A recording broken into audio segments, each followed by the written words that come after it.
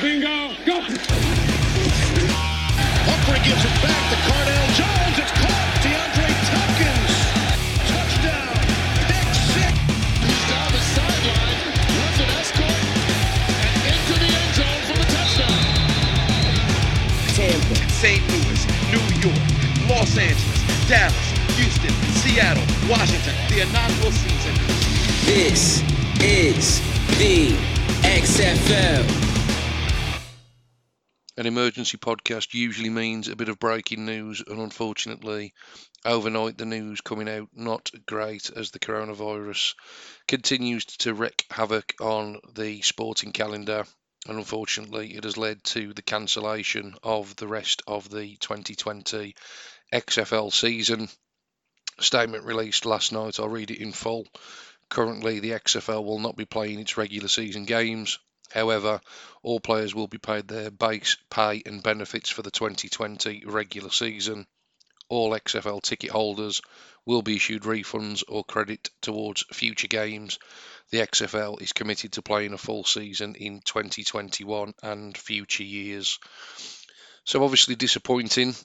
Essentially, the decision was almost inevitable, wasn't it? We've seen the cancellation of the NBA season, or the postponement, I should say, excuse me, with no NBA being played for the next 30 days. Same with Major League Soccer. That's on hold. Pressure coming on the baseball season, that's at least delayed for a couple of seasons. And obviously different governments around the world reacting differently. I'm not going to get into any political debate on this. Obviously at the moment I'm recording this when the UK is currently scheduled to continue with sporting events. I think by the time this podcast reaches your ears that may well have changed, with news that Mikel Arteta, the Arsenal head coach, and Callum Hudson-Odoi, a Chelsea footballer, have both contracted the virus. I think there's every possibility the Premier League will be put on hiatus in the non-too-distant future. But obviously this is about the XFL, and what a disappointing way for the inaugural season to come to an end. A number of people have said this was a golden opportunity to carry on the league and potentially increase viewership as other sports were cancelled.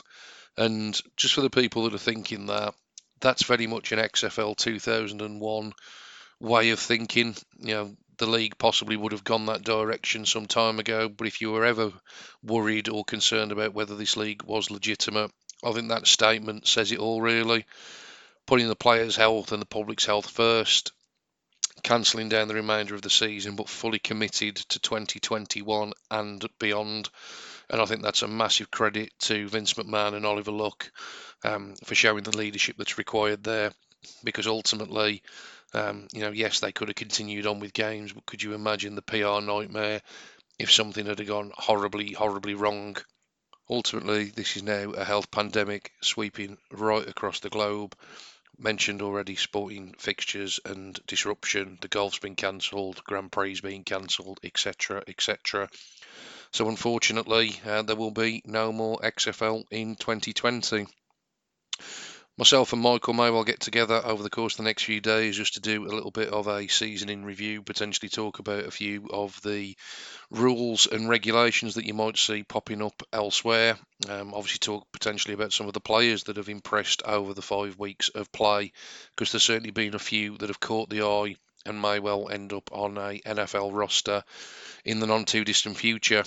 All XFL players eligible to sign as free agents with NFL teams should anyone display any interest. Obviously, fingers crossed that there'll be no disruption to the NFL season. It's obviously some way away, but obviously considerations being put in place around the draft process, and obviously off-season activities, all of those type of things will obviously keep you up to speed with any developments with regards to that. But I suppose really it's just for me to say thanks XFL 2020 for the memories. Been a great few weeks of football, really enjoyed it. Fingers crossed it's here to stay for the long haul. Certainly encouraged by the fact that that's what the statement indicates. And if a league in its inaugural season can survive off the back of something like this, then it certainly does bode well for the future.